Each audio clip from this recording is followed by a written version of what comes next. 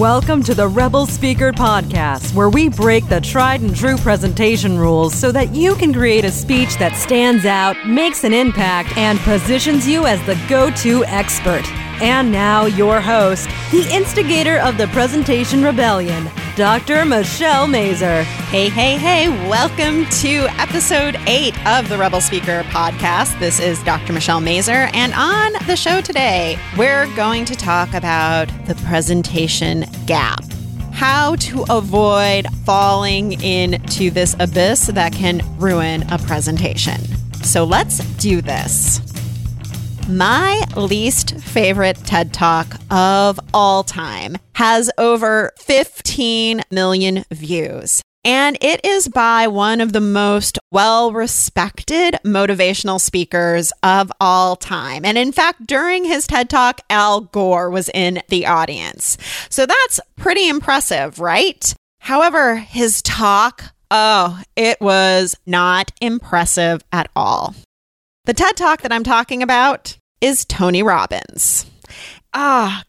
This talk had no big idea statement, which we talked about in episode number 6.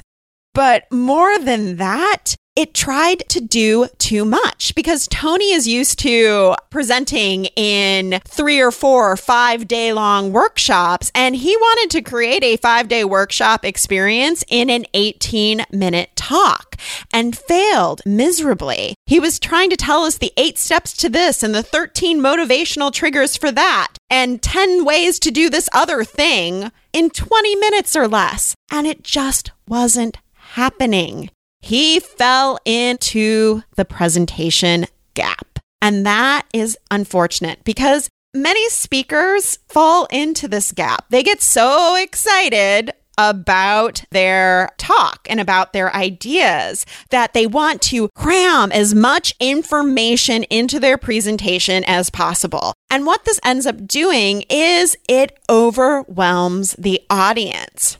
And you might feel that you fall into the presentation gap. And if you're an expert of any type, if you really know your stuff, there is going to be a tendency to overshare, to overwhelm the audience with information that they're not going to remember and that they're not going to use later. So another great example is a few summers ago, I went to a workshop by a very well-known speaker, and I won't name any names. And instead of talking about the first 5 steps of his process, he told us about the 25 steps of his process. But here's the thing, the audience, we were not with him. We needed steps 1 through 5, not 6 through 25. And the presentation would have been more useful to me and everyone in the audience if he would have just started with where the audience is.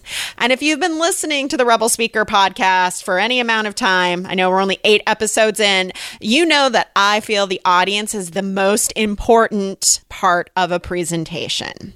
So everything that we do, everything that we create for the audience. So in order to not fall in the gap and to not overwhelm them, answer these 2 questions. Number 1, what problem or challenge can your presentation solve? When you're booked as a speaker, you are booked for your expertise and your experience. The audience has a problem and they need the information that is swimming in your head. And whether it's the first time you're speaking or the millionth time, get focused on what challenge needs to be solved for that particular audience. And if you don't know what the problem is that only you can solve, then ask the person who booked you for the speaking gig. They have a pretty good idea of why they're bringing you in. When I talk to a meeting planner, I spend a lot of time talking about how my message can help their audience and make them look good in the process, which is always a great bonus. So question number 1 is, what problem or challenge can your presentation solve? And question number 2 is, how can you give the audience a bite-sized taste of what you can do? For me, I love working in constraints. Otherwise, my inner innovator runs amok in my head. Most speakers try to solve all the problems that their audience has, whether they are giving a 10-minute speech, a 90-minute speech, or a 3-day workshop. They want to solve all of the things, present all of the things. Except this is impossible to do. So please stop. And for all things good in the world, please stop overwhelming your audience with information that they can't use. It's not valuable to them. It's a waste of their time and their brain power. So what's just one problem you can solve for the audience so that they can take the next step in their journey and hopefully take that next step in their journey with you? Give them a complete experience and you'll create so much value for them that they'll want more of what you've got to offer. So if you create a presentation that bridges the gap between your expertise and what the audience needs most, it's a surefire way not to fall into the abyss of audience alienation. So stop, focus on, this is what I'm going to tell them, and deliver on, this is what the audience needs most from me. So start with answering those two questions. What problem or challenge can my speech solve? And how can I give or create a bite-sized experience of what I can do? And when you answer those questions, your audience is at the center of your presentation.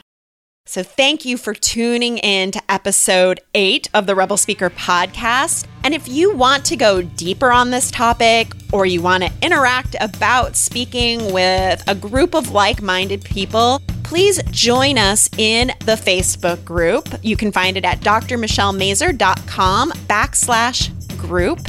And if you'd like what you've heard, please subscribe and leave us a review in iTunes. Mindy Crary left us this great 5-star review, and she says that the Rebel Speaker podcast addresses what public speaking is really about. Finally, a resource to address what public speaking is really about, your message. Michelle skillfully sidesteps all the traditional, boring tips you might think a podcast about public speaking might address. Presentation skills? Blah. And cuts right to the core of the issue. We all need more compelling content. How do we get that?